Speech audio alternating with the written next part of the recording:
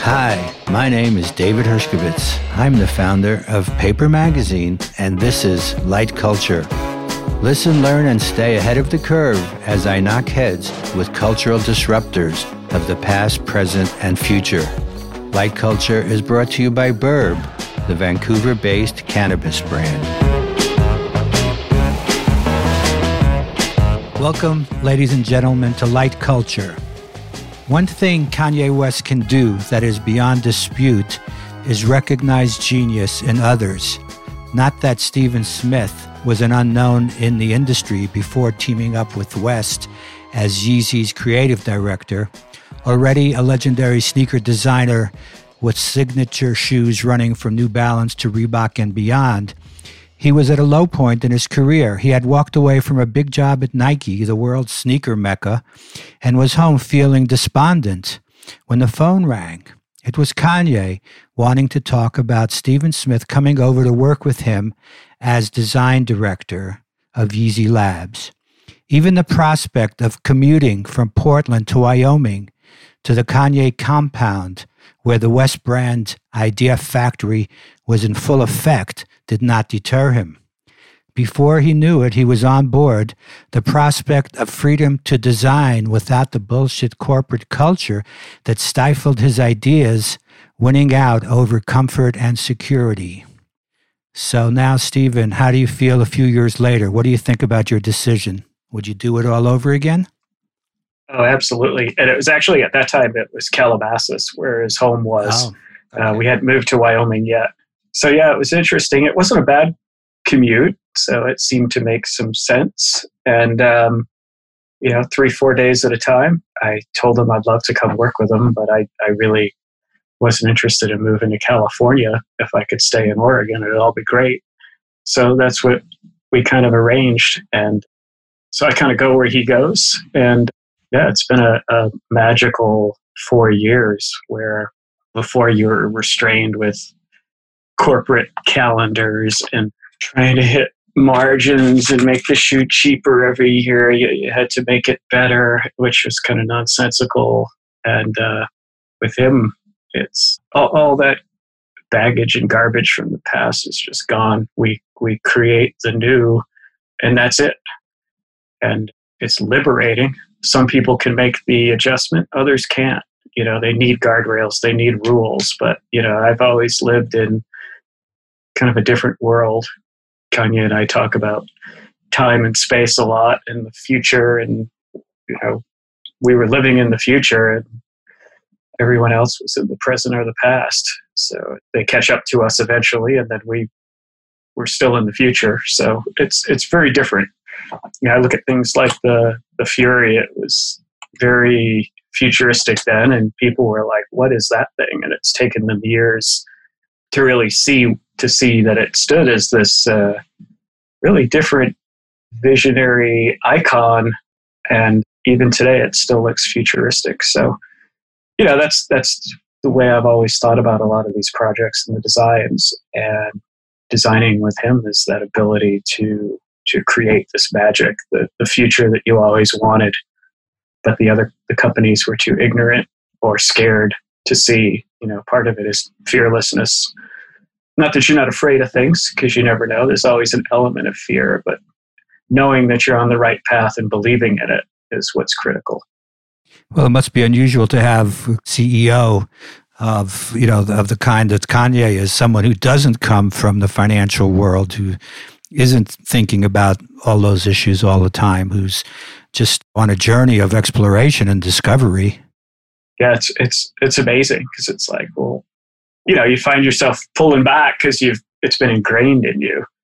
You're like, well, it costs a lot of money, and so like, all right, well, game on, and you still, inherently you don't want to waste people's money, so you still find out the best economical way to do things, just out of respect. And that's the way it should be. It shouldn't be just like go mad and spend people's money like water. It's like, be smart about it. Spend a little, and then you make a lot from that investment. Yes, and also respect to your own craft. You could always, put gold on top of everything and make it shiny and beautiful as well.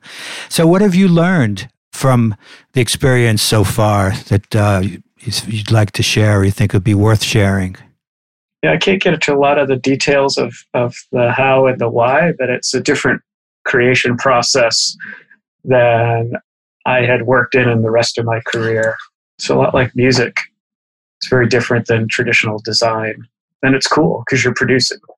You're not necessarily designing within a corporate landscape. You're producing cool, exciting products that do good or help the world as part of what you do.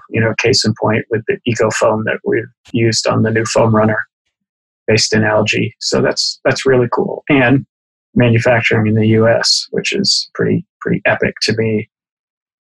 Yeah, there's a whole corporate culture around the company as well that is, being sustainable, making things in America using algae, just trying to be as progressive and thoughtful about the ecology as part of the process.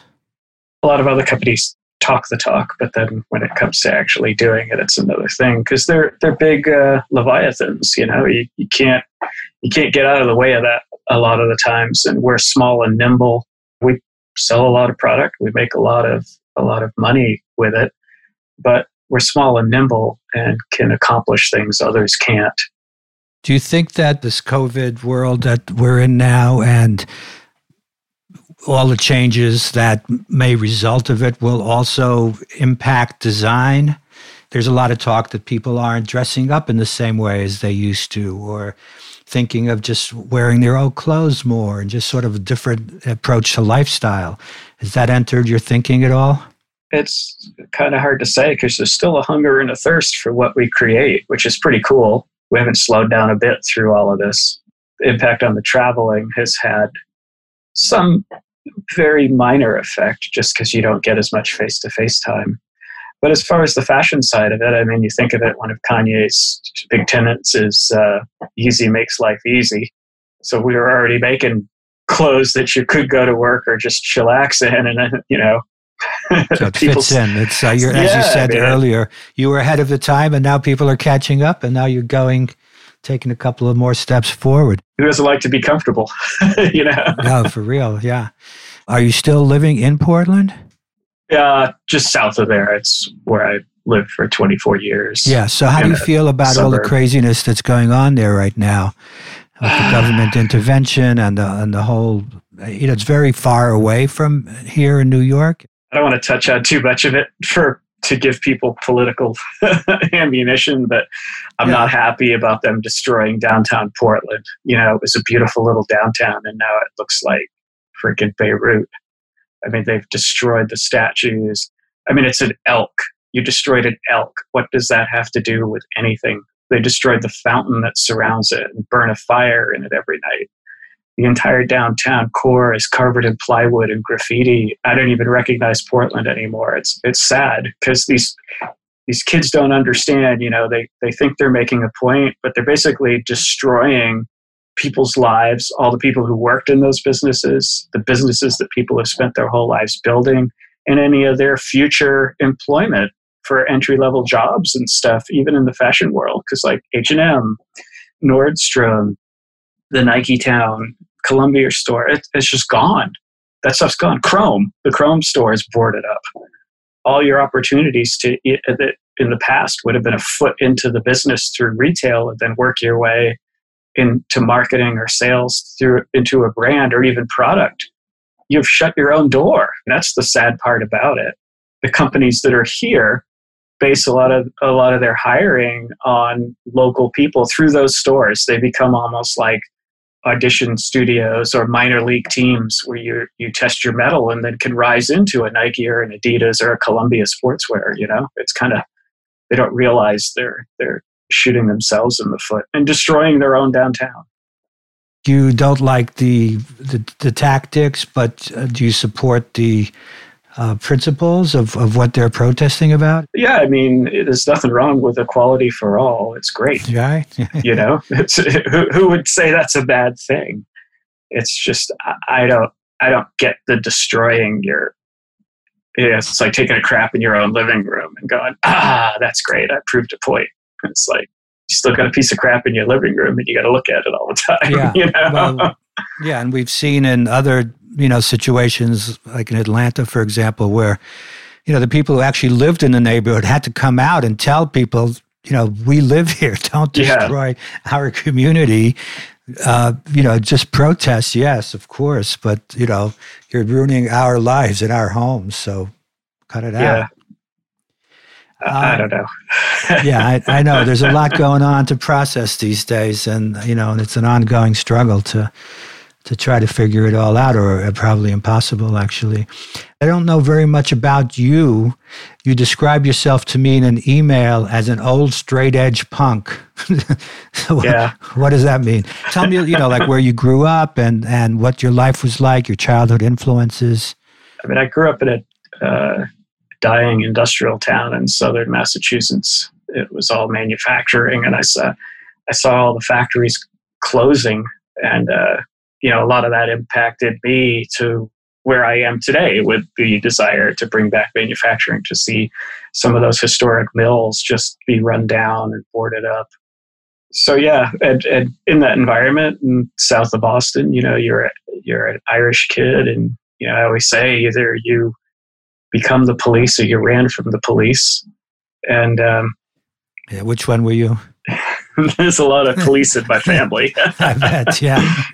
So I ended up very introverted and an artist, and I spent a lot of my time drawing and building things. And I had a grandfather who was very hands-on oriented and did a lot of fine detail woodworking and carpentry. So he taught me all those things, and he was also from that generation where they could fix or do anything, of plumbing on the house, wire your entire house if you wanted to. So he taught me all that skill and craft. So I started to understand how things worked, what they did. Again, a lot of that ended up shaping who I am today and how I approach product design. It's like, I don't just design things to be different, I design it to be better. And that quest for better is what takes you to do new and different. Growing up Boston Irish, there was a lot of drinking, but I saw it all as a kid, didn't want to be part of it. And at that time in the early 80s was the beginning of straight edge in the East Coast and West Coast pockets as well. But there was a lot of it going on in Boston, like SSD Control, bands like that, Minor Threat, Slapshot in the Boston area. And so I kind of like the ideals of like, I didn't need these poisons or external substances to alter my mind or my thinking or slow it down. And I figure I'm pretty whacked out enough as it is. And so I kind of adopted that kind of straight edge mentality of very pure lifestyle. I ran and was okay runner. And again, that piqued my interest to go get my job at New Balance out of college, because I ran in New Balance shoes, and the idea of being able to design sneakers that you yourself could run in was pretty mind-blowing to me. And when I started, this really didn't exist as a career. There were a handful of us that started it as a career for people. They laughed at me back at design school when I went back and said, yeah, I'm working at New Balance. And they're like, you're designing sneakers? And I'm like, yep, that shaped that part of it. I always laugh and I say, if you remember Married with Children, Al Bundy was like, yeah, scored the winning touchdown for Polk High. And I always say that was my Al Bundy moment, because I ran high school track. So I was interested in sneakers and running. And it again led me to that first job at New Balance out of school. But it was cool where I was located in Massachusetts. You're halfway between Boston and Providence. So you could go see unbelievable shows. And if you went to see like The Damned or Murphy's Law out of New York, you could see them in Boston one night, see them in Providence the next night, and double up on all your concerts. And it was really cool. So I saw amazing amounts of bands. I mean, 4 nights to 5 nights out of the week, I was at shows. It was a cool time. And that influenced a lot of the way I thought about things. Because a lot of it was rejecting convention, rejecting the norm, seeing things and figuring things out for yourself. And that's what a lot of the straight edgers were about. I didn't need a scene. It was good times. And when you say you were drawing, what were you drawing? Were you making comics? Were you drawing products, nudes? I mean, you had to do that at school, but I mean, I was always designing stuff, machinery, cars, spaceships, guns, planes, making my own tools if I need them from those skills from my grandfather, guitar ideas. So I started to taught myself how to build electric guitars. And that's another good case in point is when I was in freshman in high school, a bunch of my friends were getting electric guitars. And I was like, I would like one. So I went and asked my mom, and they're like, wow, we don't really have any spare money for that, And I said, well, what if I built one? And I said, would you at least give me the money for the supplies? It's like a quarter of the cost. They're like, yeah, but if you're going to do a skill or a craft out of it, sure. And my grandmother worked at a lumber yard, so she got me the wood, and my grandfather had all the tools. So I built my first electric guitar when I was 16. And it was, again, one of those hold my beer moments, even though I don't drink, because the other guys were like, you can't build a guitar. And I was like, hang on a minute. So 2 weeks later, I went back to school, brought in my electric guitar. They're like, where'd you get that? I said, I built it because you said it couldn't be done. And they're like, oh, can you make me one? I'm like, no, you said it couldn't be done. Go make one yourself. That kind of set up a lot of that mentality of how I operate. And all I need is a challenge or to tell me something can't be done, and I'll look out because I'll do it. You grew up in an era where, as you described it, everything was very hands-on. You learned how to work with your hands, whereas today, most of the work is on the computer, and it's possible, or maybe it isn't, you'll correct me, and it's also, possible to make things that were never possible to make before because of what the computer can do and computer printing. Yeah, I mean, a lot of the 3D printing has allowed us to do some incredible stuff. I mean, you could always draw it and design it, but they could never make it. So it's refreshing to see that. Again, I was drawing things with smart electronics and shoes in 1990 conceptually at Reebok, even before the Fury. And they all just looked at me like, are you on drugs? And I'm like, remember, I'm the straight edge punk. Come on. They're like, where do these ideas come from? I said, I don't know, visions. I always think of Nikola Tesla would say he would receive these visions from other worlds and from the future. And I wonder about that sometimes about some of the designs. And some of those things were way ahead of their time. And people were like, what is this? And I'd describe it to them, and it was like science fiction to them, but I could see it. And that was the thing with a lot of my things. It wasn't pure fantasy. It was always rooted in some actuality or some engineering or what could be. And so it's fun to see a lot of those things that you had this vision for with technology catching up to it all, to see them come to life. Because people would be like, if I saw a design or something, they're like, oh yeah, I remember I drew that like in 1989. And they're like, you saying you designed it first? I'm like, no. I said, I'm not begrudging anyone or jealous of anything. I said, I'm more excited. You're excited to see those things that you envisioned and dreamed coming to fruition and becoming reality. Because at the time, you were like a team of one that could see it. And that's part of design is your drawing is your communication tool. You're explaining to people, giving them access to the vision in your head. That's a collection of things that you've seen assembled and reassembled or reimagined, and out comes the magic and the new, Well, yeah, it's very much like an artist would work. However, they don't have to then, pass their ideas through a whole network of committees and approval systems. And, even they don't even have to explain themselves, period. They don't have to say, I had a vision.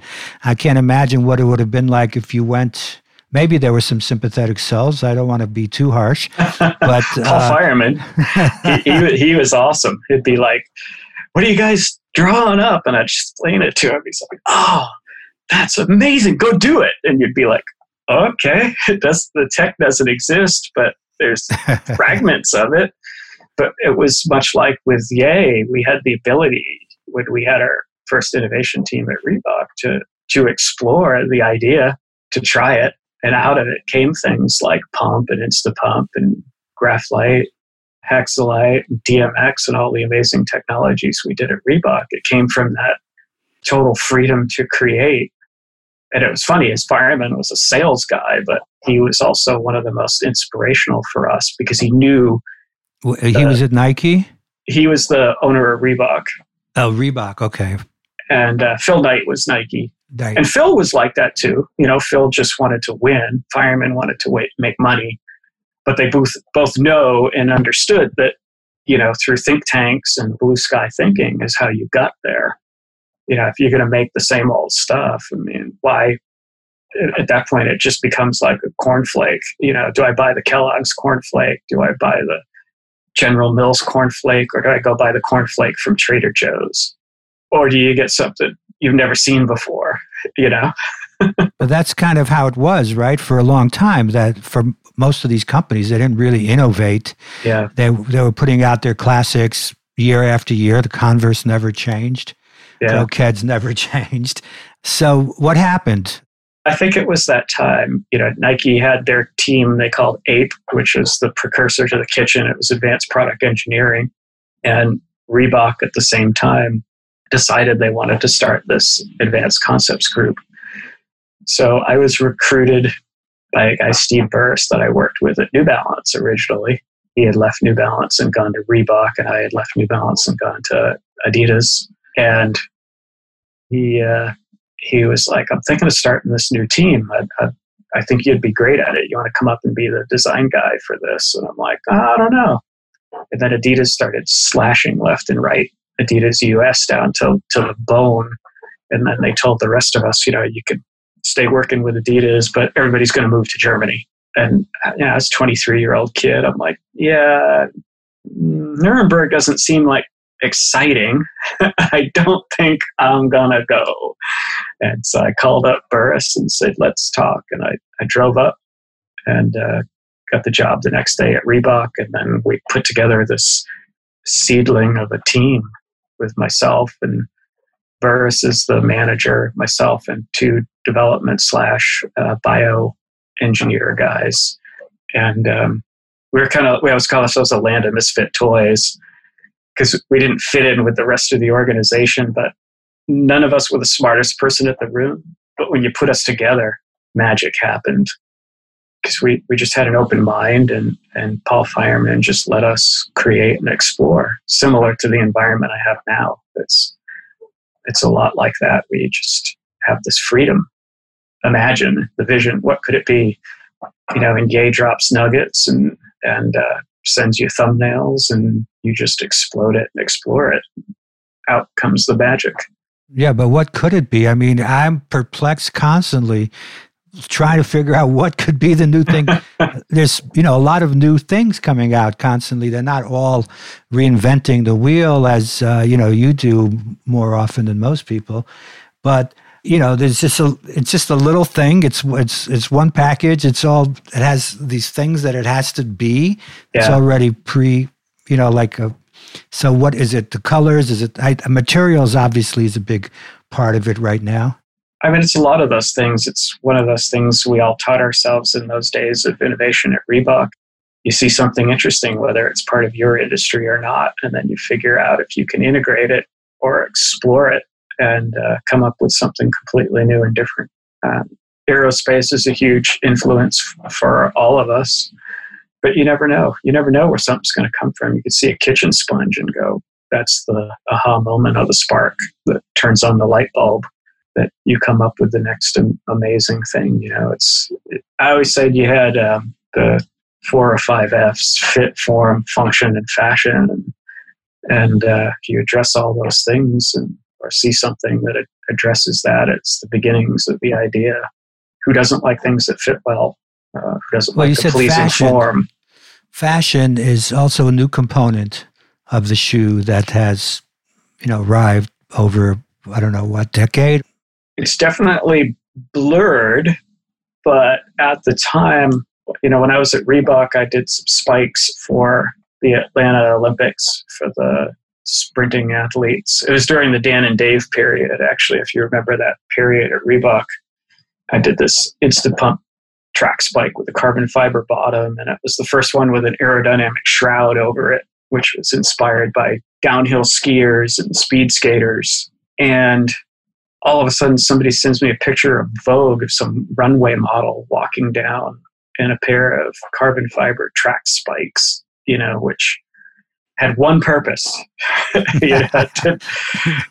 to do a quarter as fast as humanly possible. And then here's this runway model in a dress wearing these track spikes. It's got to be miserably uncomfortable, but damn, it looked cool. So that was, you think, the fashion moment for the Arrival? Well, there were definitely that, and then snippets of things. Run DMC with the Shelto Adidas, of course, that brought in culture as well as fashion. For me, when the Furies showed up, again, that was always one of the pivotal moments for me as a kid growing up in Boston, as I see Steven Tyler come out in him on the MTV Music Awards. And I was like, oh my God, my rock hero is wearing a product that I designed. How freaking cool is that? And then about the same time, Bjork started to show up in it. Bjork wore them constantly for years. So those guys were kind of early adopters on the fashion side of taking these things. I built machines for running. You look at the Fury, it's not really a sneaker. It's mechanical. It's a machine. I love machines, and that to me was a machine for running. And to see these guys adopt that as a look and a style was kind of weird to me, because I was so performance focused. Those moments and those people, for me, expanded it into the fashion world, that it could be more than just a running shoe. And do you take that into account now when you are designing something, that it can and maybe will, if you see someone like Jeremy Scott, and some of these Balenciaga shoes and, the extremes that people are coming up with regard to design and, the basic sneaker, does that inspire you at all? In some ways, but it's what separates what I do and what Kanye does, in that it's still rooted in legitimate sport. And I'm part of the conscience of that. That was the element I brought to him, was this 34 years of experience creating high performance sporting footwear and other stuff too, accessories and gear. And I did all kinds of things like body armor for riot police and armored padding for the Stryker crews in the U.S. military. I did telecommunication devices for Bell Laboratories, all kinds of crazy stuff. It adds that strand of legitimacy and performance into the DNA of what Yeezy is, so it makes it more than, say, a Balenciaga that is purely made for fashion or to look different. The stuff that we do still serves the purpose, moves the bar for comfort, and just happens to look good as part of all of that. It's a recipe as opposed to purely a formula, if that makes sense. And high performance is actually a trend as well, that I think even, as we started talking about earlier with the coronavirus and how that its impact on design, I think I already had seeing it coming anyway, the idea of people wanting, lightweight in the winter, sports influenced outerwear from skiing and snowboarding worlds and things like that make it into, quote unquote fashion.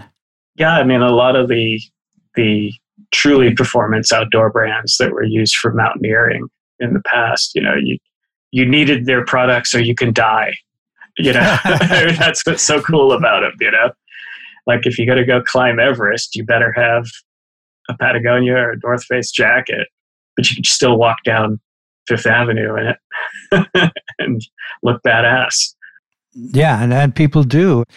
To wear those heavy winter coats that weigh, 20 pounds, just the coat, and be able to substitute something that's just lightweight and still does the job is fantastic.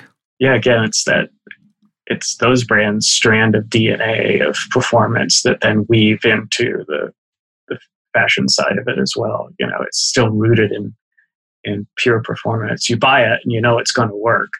At the end of the day, it's still going to work. It's still going to be an amazingly warm coat, no matter what it looks like, and that's what we strive for as well. And you went back to school at a later date. I see Pacific Northwest College of Art. What did you go to learn at that point? Because you were already well into your career. Welding. Welding. I had an old Volkswagen bus and I wanted to restore it. So I went there and it seemed like the most accessible welding class at the art school. So you learned sculptural welding and then was able to reapply that back into like performance welding of putting floors in by rotten old VW van, Oh, so you have time to work on cars as well? When I can, when I'm not traveling or weekends. And I vintage race cars. I do all kinds of crazy stuff. You actually race them as well? Yeah, I vintage race, which is a lot of fun. So what kind of cars do you like? And is it primarily, again, combination performance design that turns you on? Or is there one more than the other?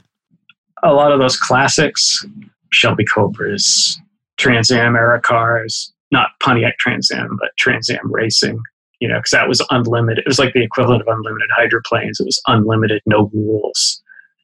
Sports cars were like the Porsche 917-10s and McLarens and things came out of. I love vintage Porsches. And the irony is I drive a vintage Porsche, but I race a vintage Volkswagen Beetle. And so it's part of that's a little bit of that disruptor punk rock. Well, how fast can that Beetle go? About 125. Oh, no. Yeah. It's must be rattling. The front gets light above 90, so it's a little scary. Wow. But, it's that kind of disruption because people have their Porsches and their Alfa Romeos and MGs, and you come with this bug, and people are like, is that a joke? And I'm like, what do you mean a joke? You get it to handle as well as the Porsches once you tweak the suspension right. I mean, it's a little more bulbous and top heavy and not as aerodynamic, but I can keep up with some of the early Porsches as well with a Beetle, which no one likes to get beat by a teal Beetle. Hell no. Not even a Honda. No. No way. So you're credited as, I don't know how you feel about this, with the granddad of the dad shoe. I know about the dad jeans and I know about the mama jeans. What is a dad shoe? I can guess, but I'd like to hear what you say. The all white navy, white French blue, gray, the Steve Jobs New Balances, 900 series grays, 1500s grays. It was the one where the dad in Iowa would mow the lawn in. And then all of a sudden it became like this icon of chillin'. And so, I don't know, it just became a trend because they were comfortable. They were just simple, understandable, comfortable sneakers and high value quality. The leathers were always really good quality.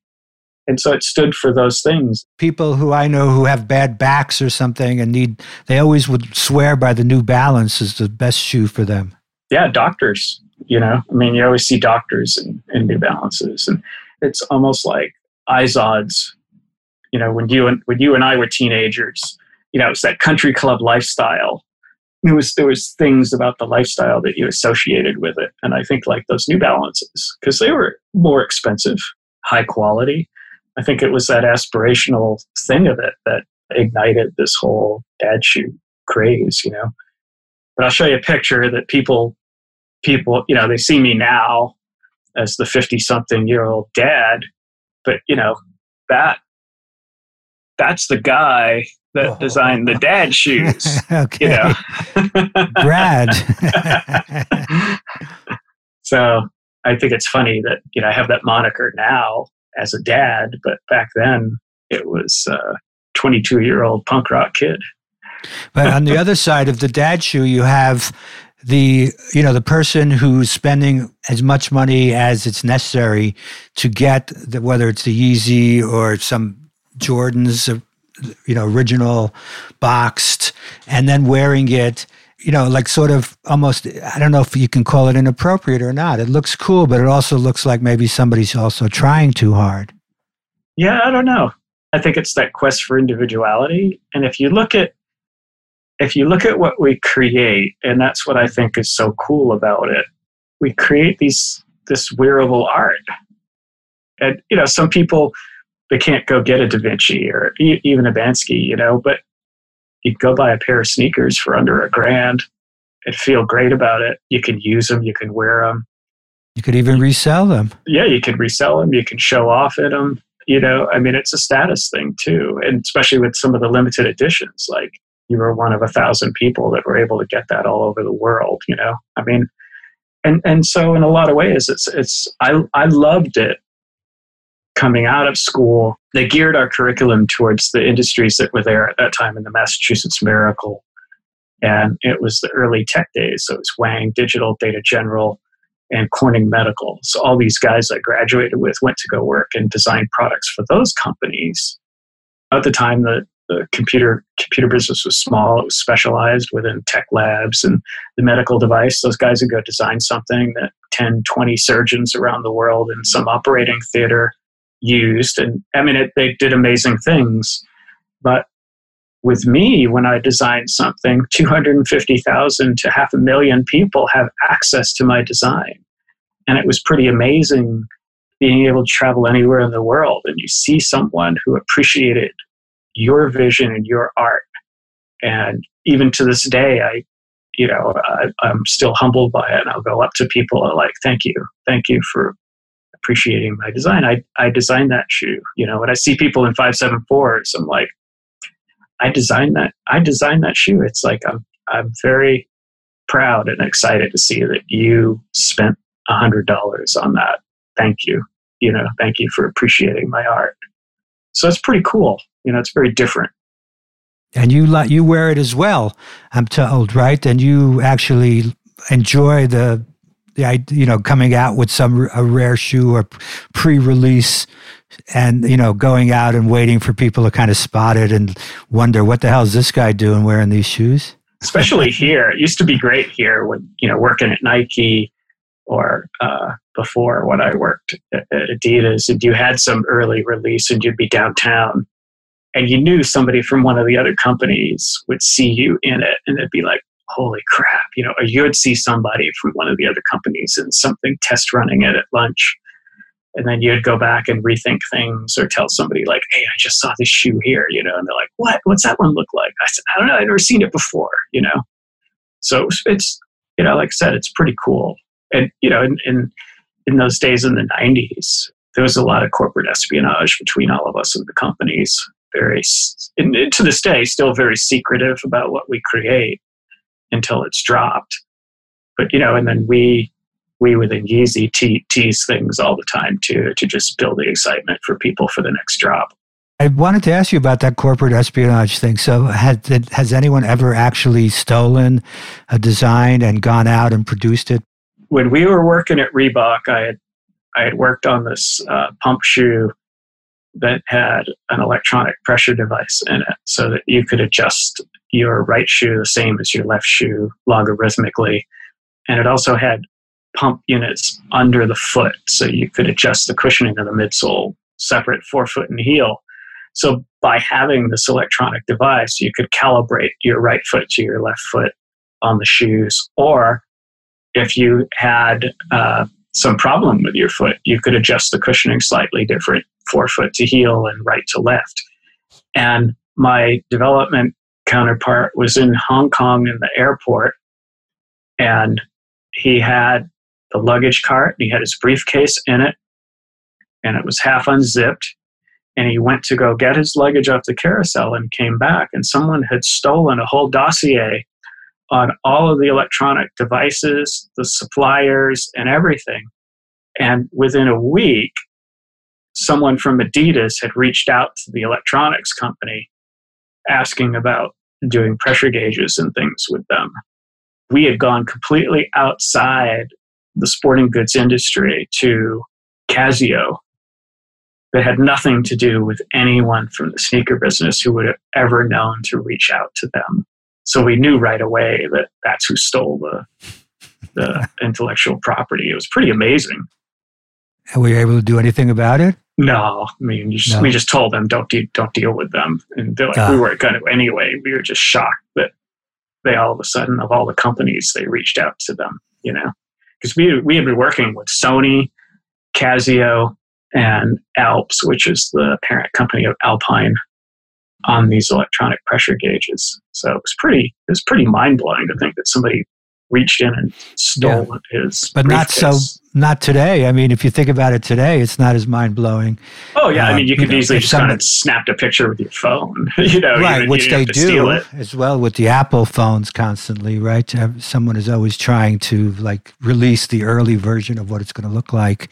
Yeah. I think William Gibson, and in one of his books, maybe it was called Pattern Recognition, I'm not 100% sure, but the plot partly revolves around jeans, denim, of like that everyone is trying to get, to steal the secret of the denim in order to rule the world, whatever. So the sneakers become like that, the thing, isn't it? I mean, if you had to pick an object that has universal appeal, that's not obviously a diamond or some, crazy mineral. But there's millions of dollars to be made off of those designs, So, yeah, I mean, it's like somebody stealing a piece of artwork. You just don't do it, or breaking into the Louvre, or stealing the Hope Diamond, potentially on the turnaround of what you make in profit from those designs. Do you feel good when you hear people compare the Yeezy to the Apple of apparel? So everyone uses the Apple comparison for almost anything at this point, but I'm always curious whether that's a good thing or not, in your case particularly. I think it is. There's a purity to Apple product and understandability, just a natural understandability towards it. You never ask, why is it there or why it was made? You pick up the iPhone, you know how to work it. It's swipes and motions, and it feels nice in your hand, and it does what it promises to do. That's what we go with the Yeezy product. It's simple to understand. A lot of our conversation so far has been about fashion and performance and image and branding and things like that. And I'd like to read to you a quote that you gave. The cool thing about the Yeezy is this: we've kind of ruined the industry by creating a non-categorical shoe. What is it for? I don't know, but you can run in it, you can go to gym in it, you can play ball in it.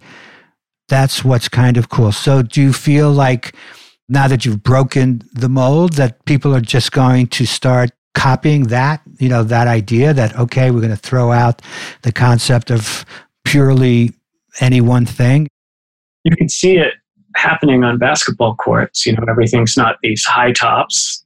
It's not even a 5/8 anymore. It's mids and lows. You see these players in lows, whereas in the past, people would have been horrified. Like, oh, you're going to break your ankle. Where's the ankle support? Where's this brace that the shoes used to be? But you can already see the influence of that in some of the players, because they would try these other things. Like I saw a couple of the NBA guys playing in the Yeezy 500s low top, which is crazy. But again, it shows that strand of performance into the DNA that it can do it. It may not have been 100% designed for that, but part of me being involved in it is that it just natural. When I create it, it's the way my brain works. It's like, if I do this, this, and this, it'll be good for that, regardless of what it looks like. And then you can make it look nice, and it's all intertwined. I go back to the Reebok Fury, and you think about it. If you look at the Fury, there's a Bauhaus purity to it. If you took away one piece off of that shoe, it will no longer work. And that, to me, was cool, because it was just distilled to the essence of what it was. It's just a natural way for me to think when I start sketching something. So you actually thinking about the ankle as well, particularly? I mean, it's built in already to the DNA of what you're creating. Yeah. As something you always consider. Yeah, because I mean, you're serving a person and you're enhancing the performance of their foot with the footwear. So how can you just do that naturally? It just happens after this long, So where are we now? I know. You're working for this volatile individual who has been in the news quite a bit lately, particularly, but always is. Obviously, brilliant man in many ways, but also quite controversial. What does it feel like to be working for anyone who, in a state where COVID, Black Lives Matter, personal issues are blowing up? How does one handle all of that? Through all of it, he still feeds me concepts and ideas and gives me license to create. So I just kind of stay and focus on why I'm there and what I do best. And that's what I do for him. I just never stop creating. I mean, he and I are a lot alike, believe it or not, in that we're these creative sharks. And, you think about a lot of it. I'm pretty mellow at this point in my life, but creativity is always a fine line between sanity and insanity. You have all these ideas in your head and they're fighting with you all the time. Illogic versus logic, fantasy versus reality. Sometimes one of the other things beats out the other and you end up looking not stable to people, but the genius is still behind it all. And that's the way you kind of have to think about it. The same with myself. We're creative sharks. If we stop creating, we die, similar to a shark if they stop swimming. So I'm not done yet. He's far from done creating things and life. He's trying to solve a lot of stuff, not just sneakers and fashion. It's architecture, it's housing, it's vehicles, everything. All these things fascinate him, and we have the ability to explore it all. And Yeezy has the ability to become any of those brands, including, the latest thing with the health and beauty, and then the arrangement with the Gap. We're going to take it to the masses, which is something he's always wanted to do. It's nice to have the exclusivity, and the very high-end product, but you don't want it to be so elitist. So through a brand like the Gap, that gives us the ability to bring more of the apparel to the people rather than just elitist. Speaking about my squeaky chair, the Eameses and a lot of the mid-century designers that I grew up following or studying in college, all of these designs were meant to be mass-produced to bring good design to everybody. The same kind of thing I was talking about, being able to share these art pieces that other people can appreciate and understand and love. And a lot of these design classics have evolved into that elitist category. An Eames chair that should be $100 is like $1,000 if you go to Knoll or somebody who makes it. And it's like, at that point, if the Eames saw what had happened to their designs, they'd be spinning in their graves, because it was about bringing good taste to everyone. And that's one of those great noble goals that Ye has, and we help him with to achieve those ideas and those concepts of great design and great product for everybody. Well, that's great news. Good to hear that work goes on, and we can still look forward, and can't wait to see what you come up with it for Gap. Oh my God. So thank you very much, Stephen Smith, for meeting with me today, and enjoyed our conversation very much. Oh yeah, thanks. It was a lot of fun. Go Sox. From the West Coast. All right. If they ever play again. You've been listening to Light Culture. You can find us at shopburb.com, Light Culture, or at Light Culture Podcast. Thanks again to Burb. You can follow them at shopburb on Instagram. And don't forget to subscribe to and review the show. If you would like to get in touch, reach out to me directly at David Reporting. Thanks for listening.